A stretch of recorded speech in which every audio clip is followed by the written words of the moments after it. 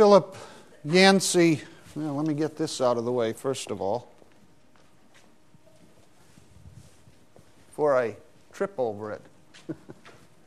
Philip Yancey wrote of a friend of his named Susan, a Christian who told Yancey that her husband did not measure up and she was actively looking for other men to meet her needs for intimacy. When Susan mentioned that she rose early each day to spend an hour with the Father, with God, in devotions, he asked her, "In your meetings with the Father, do any moral issues come up that might influence this pending decision about leaving your husband?" Susan bristled. "That sounds like the response of a white Anglo-Saxon male. The Father and I are into relationship, not morality. Relationship means being wholly supportive and standing alongside me, not judging. The Father and I are into relationship, not morality." Really?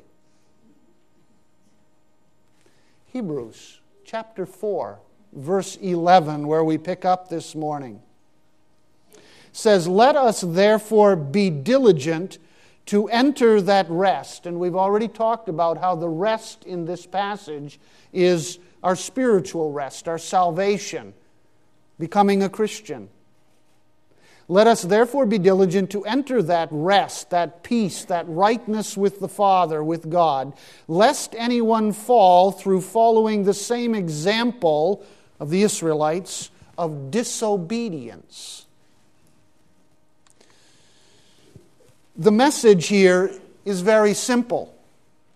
We are to rush to God's rest. Well, technical problems here. There we go. Rush to God's rest lest we face God's gaze, all right? God has X-ray vision into our souls. He sees what no one else can see. And contrary to Susan and others who share that opinion, God does judge our behavior. True rest comes by grace through faith. We know that. It is not our merit that earns God's favor, that earns God's salvation. But entering God's rest by faith does not mean that morality does not matter. Verse 11 exhorts us to be diligent, to make every effort to enter God's rest, lest we fall by way of disobedience, just like the Israelites failed to enter the land by their disobedience in this section. The verb means to hurry, to take pains. There is an urgency that is a part of entering that rest. We should hurry, take pains to receive God's grace by faith. Faith and obedience, then, are two sides of the same coin. True faith obeys God. Real faith wants to do what God wants. Disobedience is disbelief. When we choose to act immorally, then we are choosing not to believe God, and we are choosing not to enter into His rest. We cannot have peace with God. That's what the rest is, having peace with God, being right with God. We cannot be at peace with God while pursuing sin in our lives. True rest is not inactive. True rest is peace that comes from faith. It is confidence that comes from trust, according to verse 16. You look down at verse 16. We won't get that far this morning. But it says, "Let us therefore draw near with confidence to the throne of grace, that we may receive mercy and may find grace to help in time of need." The grace is available by faith. And we want that confidence with God. We want that sense of rightness with God by faith. we enter God's rest by faith. But true faith is active, it is alive, because we are living out that faith in our behavior. So we should make every effort to enter God's rest by faith, lest we face God's X-ray vision into our souls, which reveals that our faith was a fake. All right, principle number 1 then as we look into this passage. God measures our hearts by His Word. Verse 12, for the Word of God is living and active and sharper than any two-edged sword, and piercing as far as the division of soul and spirit, of both joints and marrow, and able to judge the thoughts and intentions of the heart. Contrary to what people, well, I'm really doing well here this morning.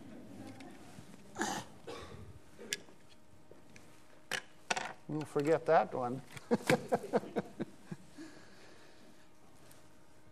All right, let's see, where are we? There we go.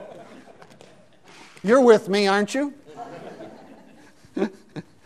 God does judge us. That's what the Bible says. That's what this verse says.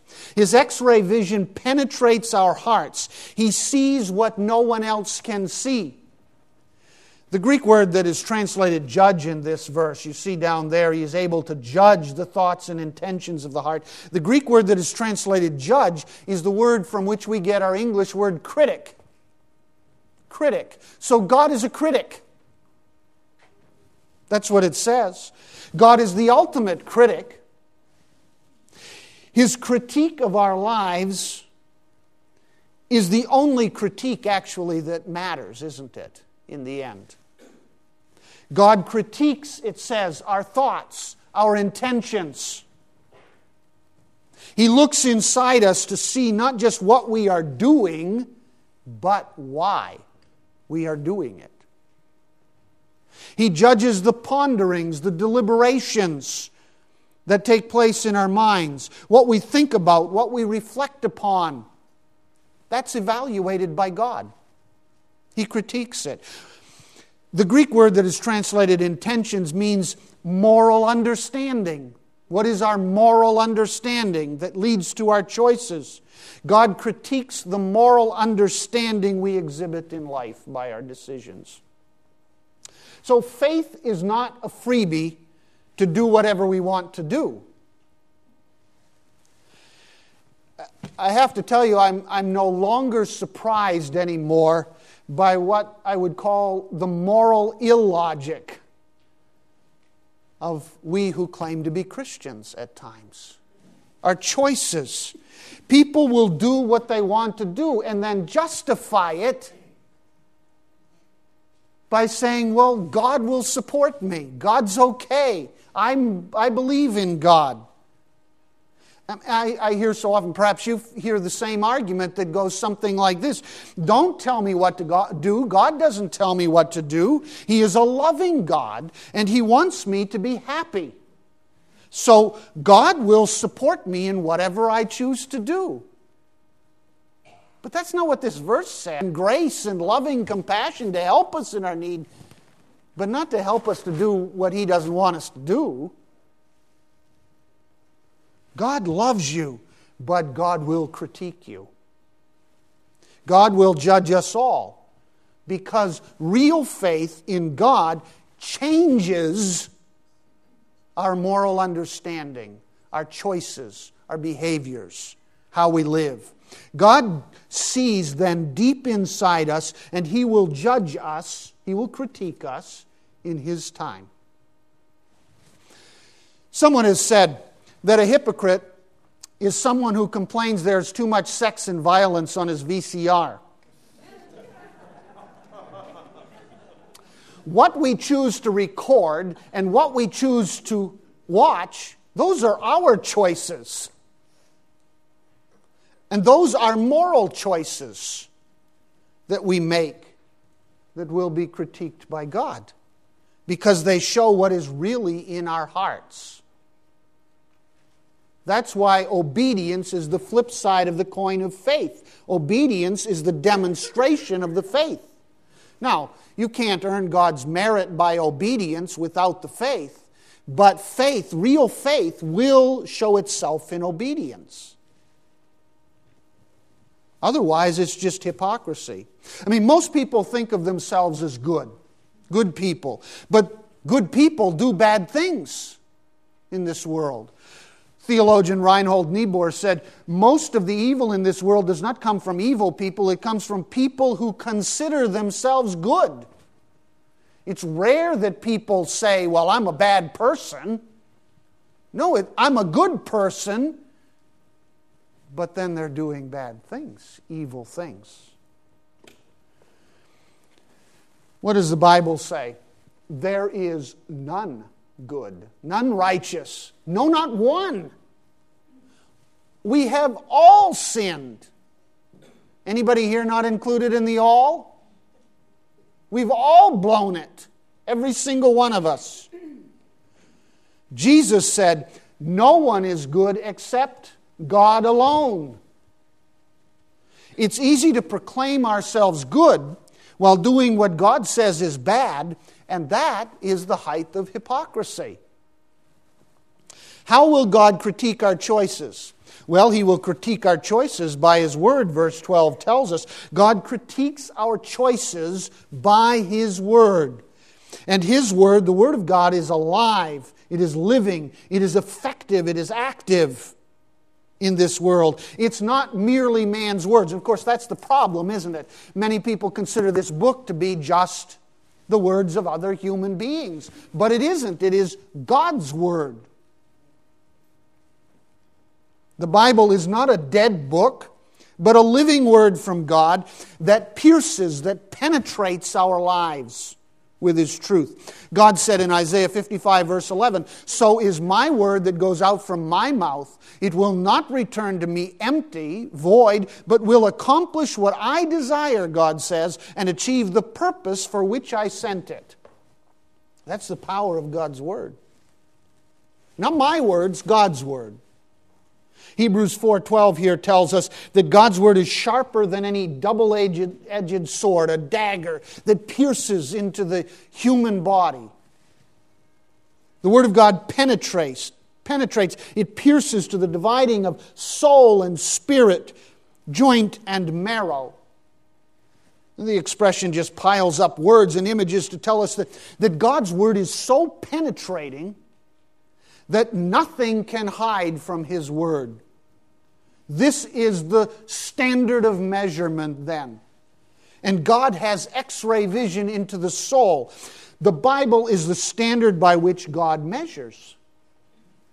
Real faith seeks to live by this book and the standards God has given us in this book, because real faith trusts God that this book is the expression of His will. So if God is going to measure me by His book, then I should seek to live by it, right? I don't mean that we have to live up to what every preacher says or what every priest says. That's not the point at all. It's not my words that matter in the end. Surely I pray and I seek to properly explain what His Word says on Sunday morning. But folks, it's not my words that matter, it's His. It's complying with what He says that matters. You look at it. You evaluate it. It's God's Word that He promises to bless, that will not return void. I am just like you, a sinner, who will stand before God's gaze one day, just like you. And I seek with all my heart to live by this book, just like you. But the standard of measurement is here. This is our standard of measurement. It is His. It is the Bible. God promises that His Word will not return empty. His Word will accomplish its purpose in life. So it is His Word that we must follow. Not mine, not any other preachers, not any priest or anything. God's Word is powerful. It is God's Word that changes lives. The prisons in the Canadian province of Quebec enforce a ban on smoking I suppose that's probably fairly common. With no cigarettes, the inmates have resorted to creative solutions. In place of tobacco, some use a mixture of tea leaves and residue from the nicotine gum provided to help smokers kick the addiction. The concoction is rolled up in a page from the Bible. The Bible is used because those pages burn slower than normal paper, making the effect last longer. And of course, because the Bible is readily available in prisons. And so they use the pages of the Bible to make their cigarettes. An inmate named Robert told reporters, "I smoked Matthew, I smoked Mark, I smoked Luke. When I got to John, I read about how God loves me. Now I don't smoke anymore because now I'm a Christian." The Bible is powerful. You got to read it first, not smoke it, but it's powerful. The smoking part didn't do him any good. The reading part changed his life, right? God's Word is powerful. It changes lives. Millions of people, perhaps all of you, have seen Nick Ute's Pulitzer Prize-winning photo of Phan Kim Phuc. On June 8, 1972, a napalm bomb, if you remember the story, was dropped on her village in Vietnam. Phuc, who was just 9 years old at the time, ran crying from her hiding place in the village temple in Vietnam. And Ute's picture shows Phuc's arms outstretched in terror and pain, skin flapping from her legs as she ran down the dusty street crying, "Nong Qua, too hot, too hot." That picture became an iconic picture for the Vietnam War, spread across the world in newspapers and on television. Doctors said Kim would not survive. But after 14 months in the hospital and 17 surgeries, she returned to her family. Despite the miraculous recovery, Kim was seldom free from pain and nightmares and anger. She was an angry child. "The anger inside me was like a hatred high as a mountain," said Kim. "And my bitterness was black as old coffee. I hated my life. I hated all people who were normal because I was not normal. I wanted to die many times. Doctors helped heal my wounds, but they couldn't heal my heart." While spending time in a library, Kim came across a Bible. She began reading the New Testament. "The more I read, the more I felt confused," Kim said. "I wondered which was true, my religion or the Bible." Kim's brother-in-law had a friend who was a Christian there in Vietnam, so she arranged to see him with her list of questions. And after they talked, the friend invited Kim to visit his church for a Christmas service. The end of the service was a turning point in Kim's life. "I could not wait to trust the Lord," Kim said. "Jesus helped me learn to forgive my enemies, and I finally had some peace in my heart. Now when I look at my scars or suffer pain, I'm thankful the Lord put His mark on my body to remind me that He is with me all the time." God's Word. And forgive her enemies she did. Because if you haven't heard the story or seen the video of it, it is powerful. Kim eventually met the pilot, the American pilot, who flew the plane and dropped the napalm bomb on her village. And he met her and he asked her forgiveness for what he had done for her, to her, and she forgave him, for Christ had changed her heart. She forgave him for dropping the napalm on her village. That's the power of God's Word. That's the power of God's Word to change lives completely. Right? God uses His Word then to change our lives. And if God's Word is not changing our lives, then we must realize that God's Word will critique our lives. It's penetrating. It's piercing. The choice is ours. We can follow Him by faith, or we can face His critique. Because all we hide from others is open to His eyes. He sees it all. Look at verse 13. And there is no creature hidden from His sight, but all things are open and laid bare to the eyes of Him with whom we have to do. All we hide from others is open to God's eyes. A 2006 workplace poll of 1,600 employed adults asked the following question: if you knew your employer could see content from your social network website, such as MySpace, Friendster, or Facebook, would you remove any content from it? 33%, a third of all the working adults in the survey, said they definitely would remove content from their website. And another 30% said they would seriously consider it. They might do that.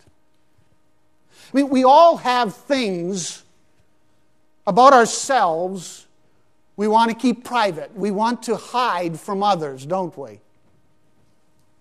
We fear that if people saw the real us, they would not like us. And so we hide our worst faults. We put our best faces on in front of others. And that is especially true where? In church. Yeah, you're all going in church. Absolutely. We perfect that art in church, don't we? Church is one of the easiest places to be hypocritical. Hypocrisy flourishes in churches. We know that because we can put our religious face on Sunday and then live very differently on Monday or Tuesday or Wednesday when we're away from church. It becomes almost a habit at times. J.I. Packer, the theologian, said, along with much bad thinking that has come down to us from the last 400 years goes split living.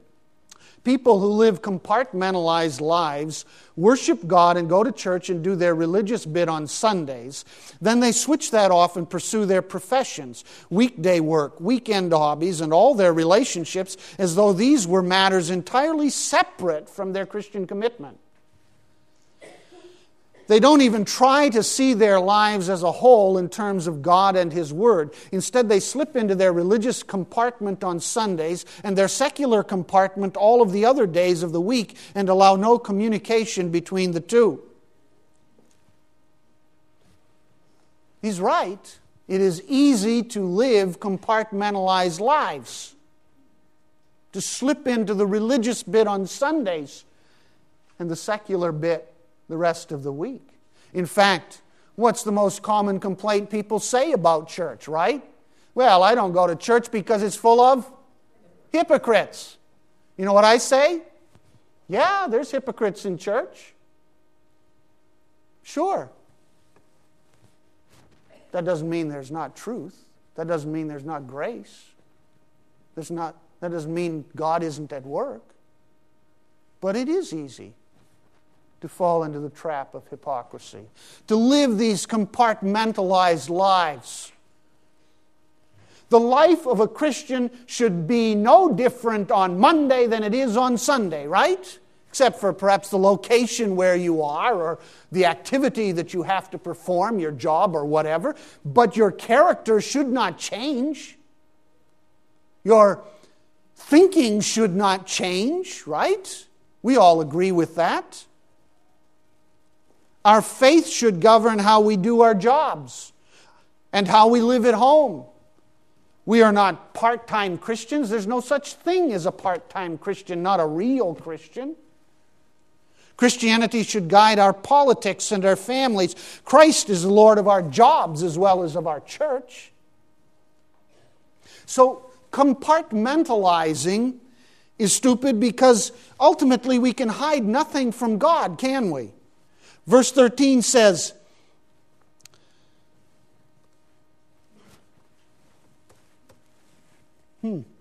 okay. My computer's really acting up this morning. Look at verse 13 again. And there is no creature hidden from His sight, but all things are open and laid bare to the eyes of Him with whom we have to do. Everything in us and about us is an open book to God. The Greek word translated open is actually the word naked. Our souls are naked before God. It literally means, the next word translated laid open is an interesting word. It literally means to take by the throat. It was used of a wrestler in a chokehold who would lift his opponent's face back, up and out, exposing the throat. It was used for criminals who were being executed, where the person doing the executing would lift the chin up and back, exposing the throat for execution. Or an animal sacrifice, where they would lift the animal's head back so they could execute. That's what laid open is. It's being exposed. It's being vulnerable. Well, God sees us in the same way. We are absolutely vulnerable. We are laid open. We are exposed to God. So it's a graphic description of our helplessness, of our vulnerability before God. He sees the invisible. All we hide from others is naked before His eyes. We cannot hope to trick God. We can trick other people, but we can't trick Him with our masks and our claims and our assertions. So I may be able to hide things from you, but I can't hide them from God. He knows. And when we stand before God, we have nothing left to hide. Nothing. God judges with perfect justice because He sees everything perfectly. And no one escapes God's justice unless we have, of course, Jesus Christ, which is the whole point here. As the one who pays our price, because Christ paid to satisfy God's justice. So God's justice is satisfied by Christ. And if we come to Christ, then it's satisfied for us and we can enter into God's rest. Otherwise, we're vulnerable. We are helpless. He sees everything inside of us. The final clause there is a figure of speech. The New American Standard translates it as, we are exposed before the eyes of Him with whom we have to do, which is kind of an awkward expression. Probably best to translate it as, Him with whom we have to reckon. We have to stand in a day of reckoning with God. And we are exposed before the one before whom we stand in that day of reckoning. We will all face God one day. He will judge us perfectly because God is a God of justice. And no one escapes. No one. Jesus said, "For nothing is hidden that shall not become evident, nor anything secret that shall not be known and come to light." Scary verses, aren't they? Nothing is hidden that shall not become evident. Nothing is secret that shall not be known and come to light. Paul wrote, "Therefore judge nothing before the appointed time. Wait till the Lord comes. He will bring to light what is hidden in darkness and will expose the motives of men's hearts. At that time each will receive his praise from God." So unlike human judges, God knows everything about us. We cannot hide anything from Him. So His justice is always perfect justice. We think we can get away with things in private today, but the reality is that someone is watching God. And He, in His time, will bring it to light. By the way, that's also why we can leave it to God to bring those things to light instead of having to do it ourselves. For God will, in His time. God is watching. He knows. He sees. By the way, even on a human level now, it is increasingly true that someone is watching almost all the time. He's not happy. Syndicated news columnist, New York Times, Thomas Friedman, devoted a column in 2007 to the idea that technology has made everyone a potential paparazzi. Friedman explained that anyone we encounter could have a cell phone with a camera that could record our actions. And in fact, it is happening all the time. The man in this picture obviously is not pleased with his picture being taken. But if we're rude or we misbehave or we do something, it isn't long before the whole world sees, because it's posted on blogs and websites, and there you are. We're all public figures now, concludes Friedman. For support, Friedman cites the new book, How, by Dov Seidman. It's his thesis that in this world of new and potentially revealing technology, how we live our lives and conduct our business has become far more significant than what we actually do. We do not live in glass houses, he says. Houses have walls, after all. We live on a glass microscope slide, visible and exposed to all. What a concept then. He says, take great care about how you live your life because someone is always watching. Well, every Christian already knew that, didn't we? We already knew that. That may be news to columnists and authors in this world, but it's not news to every Christian. God is always watching. He always sees, no matter how hidden you might think your thoughts are, or how hidden your activities you might think are. God is watching. He is a sovereign, all-seeing God.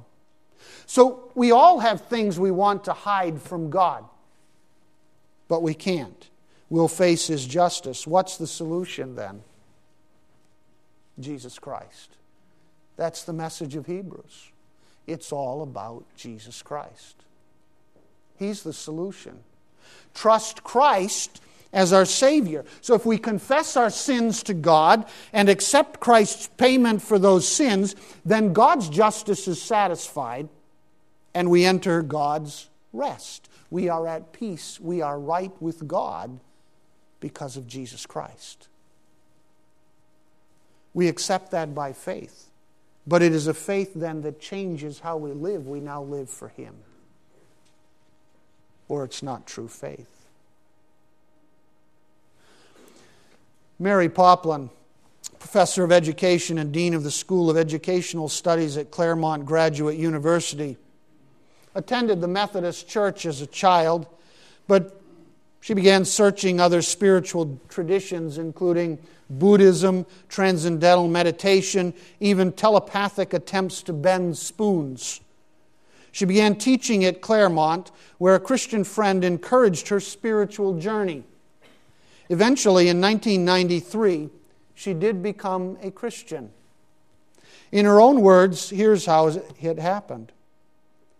I knew a graduate student who lived his life differently. First of all, he prayed for me for 8 years. And he would say irritating things like, if you ever want to do anything with your spiritual life, I'd like to help you. Well, that was irritating because I thought I was doing plenty with my spiritual life. You know, I was bending spoons.